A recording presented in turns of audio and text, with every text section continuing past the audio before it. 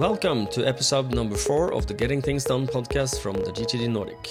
I'm Morten, and I'm here with my friend and colleague Lars Rotskill Henriksen. Hello, Lars. Hi, Morten. Happy to be here again and really looking forward to looking into this next topic. And what is our next topic?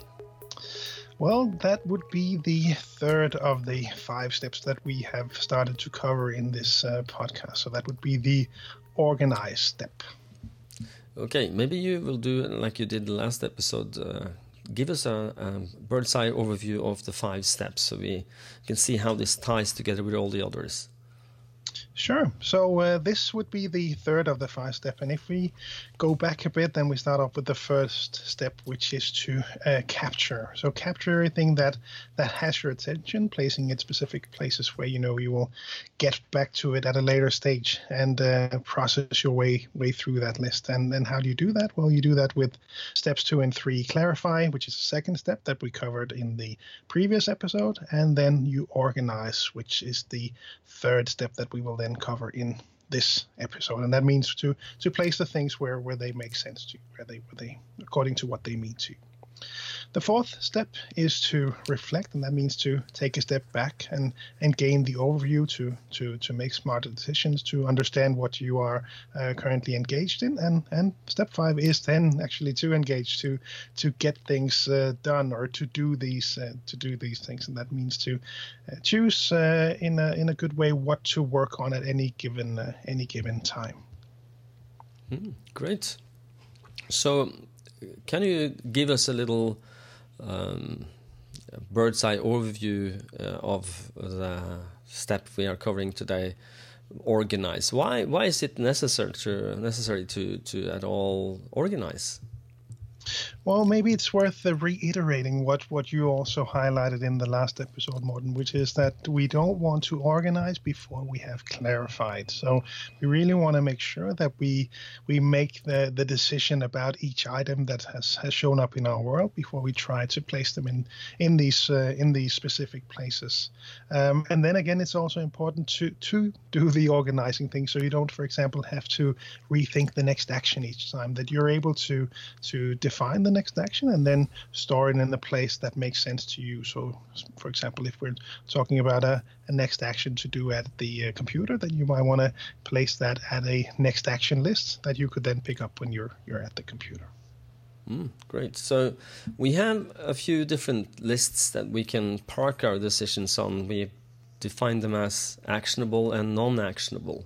If we start with the latter, where we say no at the clarify stage, what are some typical places non-actionable items could fit in?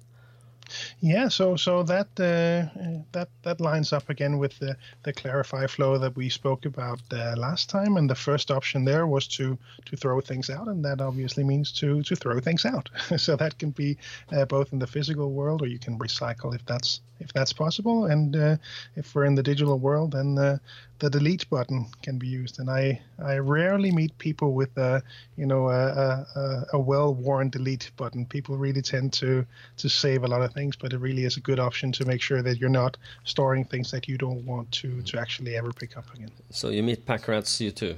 I see. Exactly, and I see it in myself as well, that I also tended to save a lot of these things, and it doesn't impact you as much. If you're on Gmail, for example, then you have a lot of storage, but it is a challenge to when you need to search something out, you really get a lot of search results with content that you just don't need. So it really is to help your future self to get it out of the way if you don't need it. Yeah. So if I decide I don't delete the thing because it's I can't delete it. What's the next place where I need to go? Well, the next option was to reference it, to archive it. So that, again, applies to both the physical and the digital world. So in the physical world, it could, again, be my vacuum cleaner manual example from last time that I want to store in my archive. And however you want to set that up is really up to you. Just make it something that you actually want to work with. So make it quick, easy to use. I normally mention that we like to see these things gone down within 60 seconds from they're sitting in your hand until they are in your archive with its own nicely done Dymo label or whatever your label of choice might be. That it's in there within 60 seconds, so you don't end up doing these archive piles on your desk. Yeah, these stacks of ha. Exactly. And then in the digital world, I don't know what you normally use, Morten. No, I use a combination of files on a computer in a folder structure. That's logical to me. I spent quite a lot of time the last few years trying to hash out a folder system that actually makes sense, and a file naming system that also makes sense. And I've been thinking a lot about this, and I've found some good things, and it will take us too long to go into depth with this. And there might be a book about this in the future, about the simple book about files and folders. The idea, at least with the files and folders, is to build a structure that makes sense to you so that you can find your stuff later on. That's the whole idea about organize. If you don't know where your socks go, where do your socks go? They go everywhere. You will, and when you want to have a pair of socks, you may not find them because they're all over the place. So make a folder structure that makes sense to you. And I also use for other reference material that is what I will call project or action support. I would use Evernote. This is my choice for reference system for actionable or action support stuff. So Lars, how do you do the digital stuff? How do you organize them?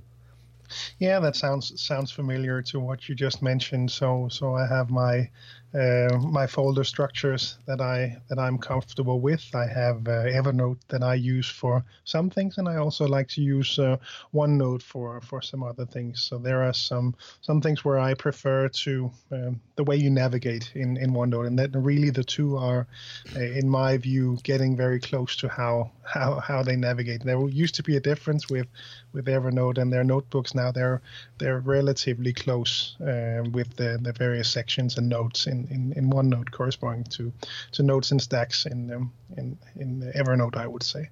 And then of course I have some emails as well. So a huge email archive across various email accounts. That's certainly also an archive, digital archive that I use a lot. Yeah, me too.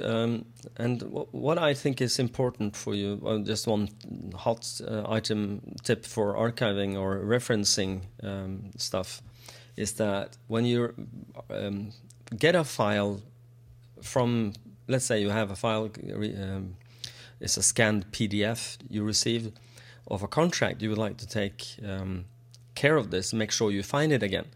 It's archive worthy or reference worthy. Then you would then take this file, you will maybe want to put it in a folder.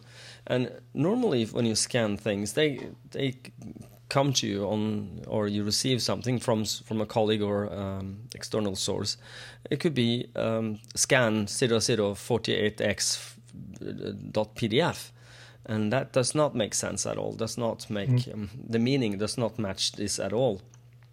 So I would suggest that you do a naming convention on this. For be nice to the future you is to download the file to your computer and rename it something that makes sense to you. For instance, receipts, Elkjøp, vacuum cleaner 2018.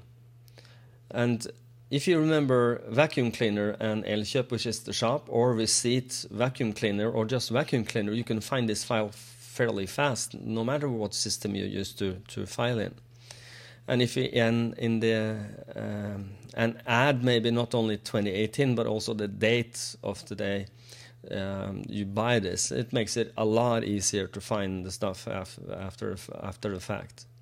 So the idea with organizing things in files and folders and digital files and physical, is to make it easy to refine whatever you need to refine. If it is the user manual of your computer, or a receipt or a contract you signed, it's just make it easy on yourself for the future you to make the future you having an easy job finding it. And that's organizing in the reference part in a nutshell. So, but now when that we have put things in files and folder for reference, but what happens if I can't reference it? I need maybe some potential future action on this. Yeah, so the last option was that it is actually something you want to do something about. It is actionable, but not right now. It's not the right time of year. You don't have the resources. You don't have the right people in the department, whatever the reason might be. This is something that ends up in the someday maybe category, and that's what we have in the organized step. So in clarifying, we talk about incubating, or ro på det in Danish, and a Norwegian version of that. They end up in the someday maybe lists, or perhaps a date-specific reminder of when you want to review this again. So for me, these lists were, as I also mentioned last time, these were really important to me. That you tend to, once you start becoming better at GTD, you tend to get a lot of ideas. You get a lot of ideas. That also means that there will be more good ideas in there, and really having a place to store all those good ideas has been really valuable to me, to make sure that, once we get through this busy season of the year, then we can start to do some new cool marketing stuff. Well, then make sure that you have captured those really cool marketing ideas, so that when you have the time, you're ready to pick them up. They're ready for you to just grab and run with. Great. And where would you put this physically? Where would you organize this? What kind of lists? Digital and paper? So for me, they are all digital in this case. So they would end up in my list manager, where I would review them either on a weekly basis, or more infrequently, depending on if it's items that I know I will not be working on. So, for example, as we record this, we're in December of 2018. I have a number of projects that I could do on my summer house, but right now is not the right time. It's really the time to park those, and I don't need to review those every week to see if I want to do them. And they can also go as a calendar reminder, right, for future. So if you, let's say that you want to in May want to see a reminder of buying your Christmas vacation on Bali next year, that could be early enough to see that, and you can park it on the calendar as well, not only on a list for be reviewed. Okay, so now we've gone down the no arm of Clarify and put things where they belong. If we now are looking at the actionable items you need to do, where do they go? Because when you decide, yes, I need to do something about it, you have potential project with desired outcomes, and you at least have a next action for this.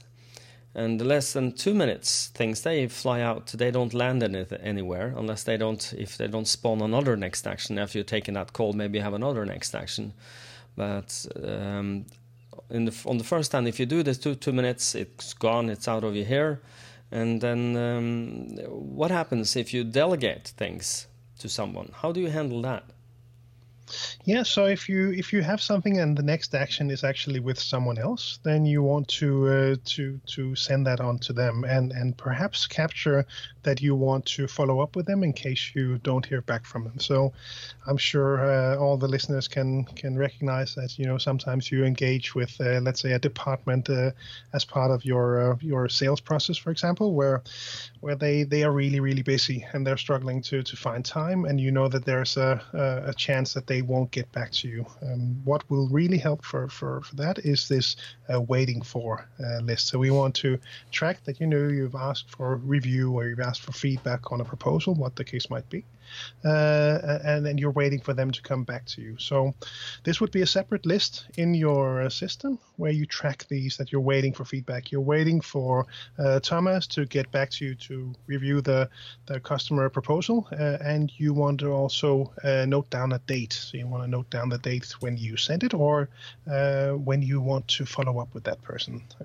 That's actually one of the things that helped me a lot with gaining control of my inbox and really trusting that I had the complete overview and felt comfortable with all this, was to set up this waiting for system. I don't know how you use it, Morten.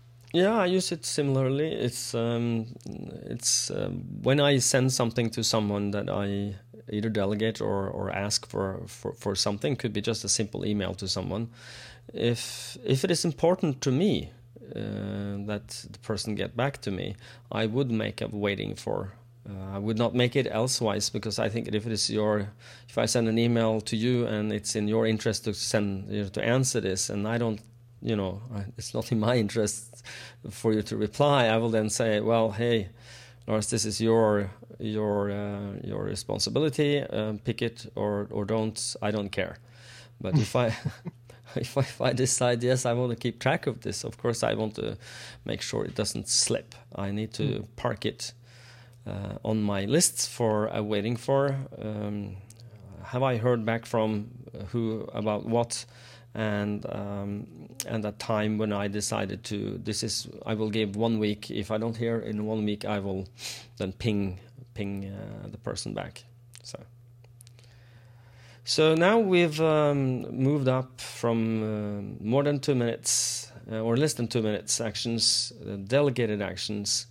And now we come to the defer category of things. We've said yes, but we need to do it ourselves. We can't give it to someone else. It takes more than 2 minutes. Where do they go then, Lars?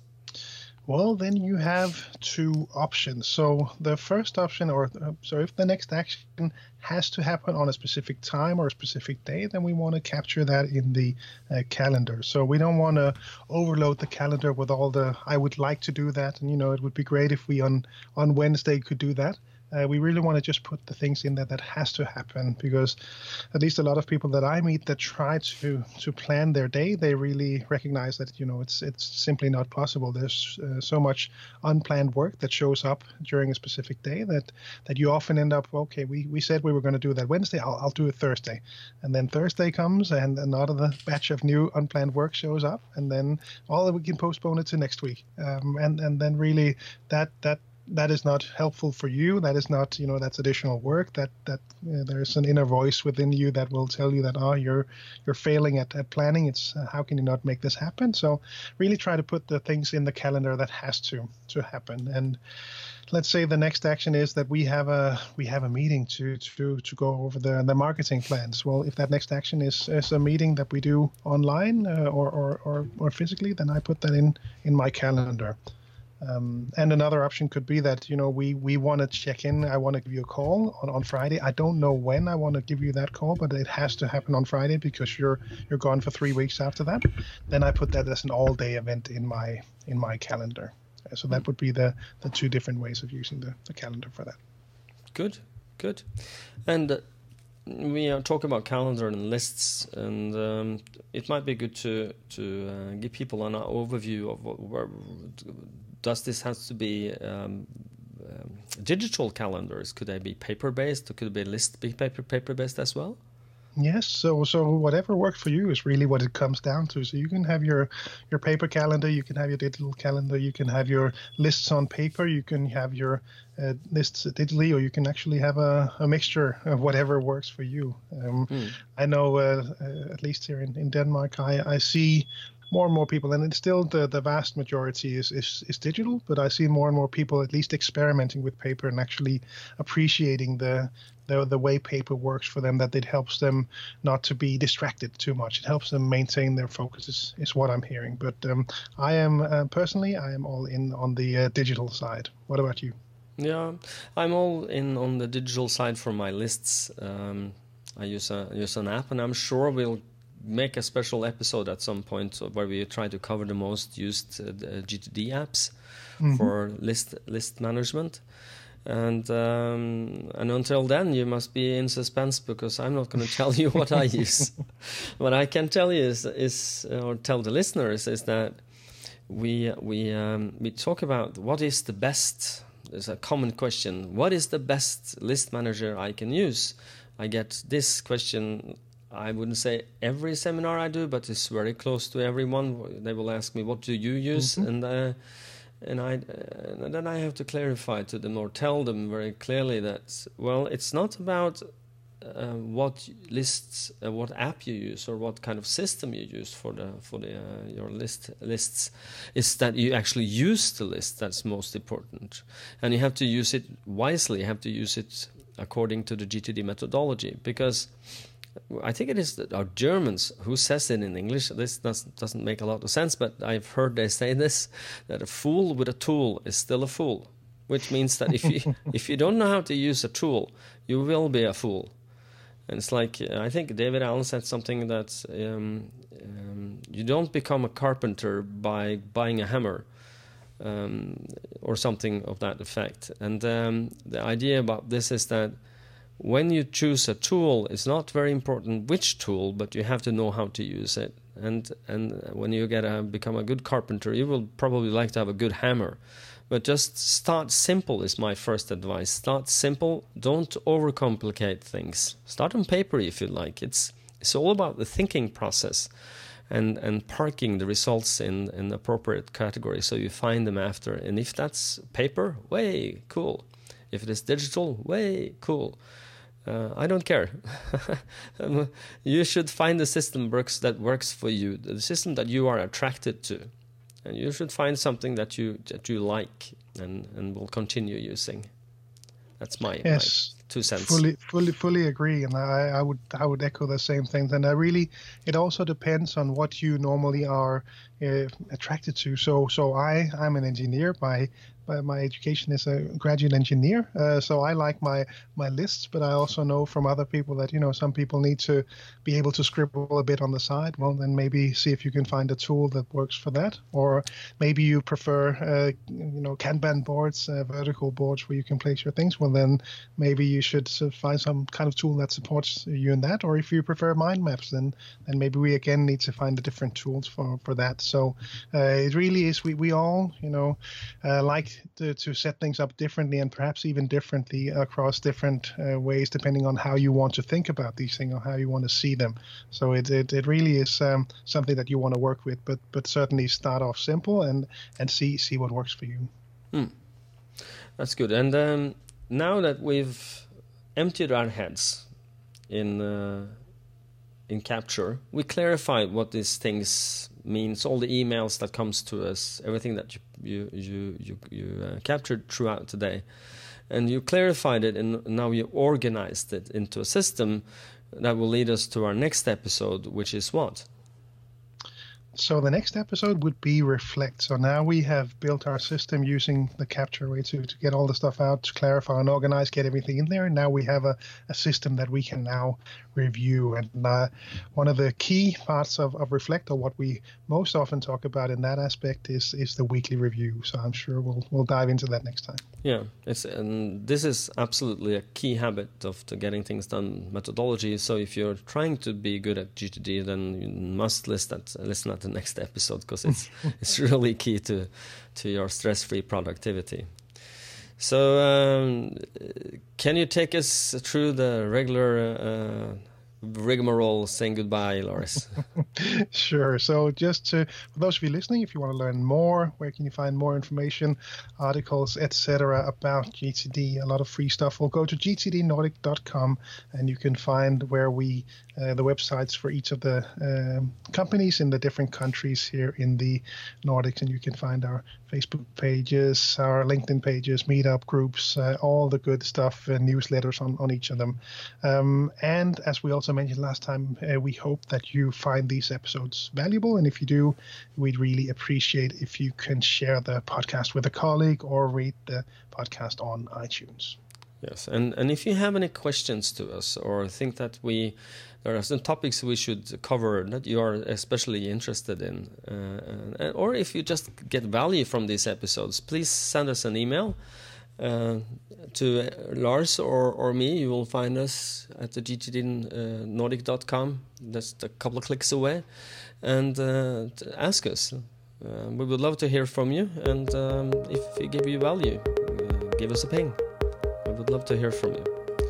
Okay, thank you, Lars, for today, and looking forward to the next episode. Thanks, Morten. Yeah. Bye, everyone. Bye-bye.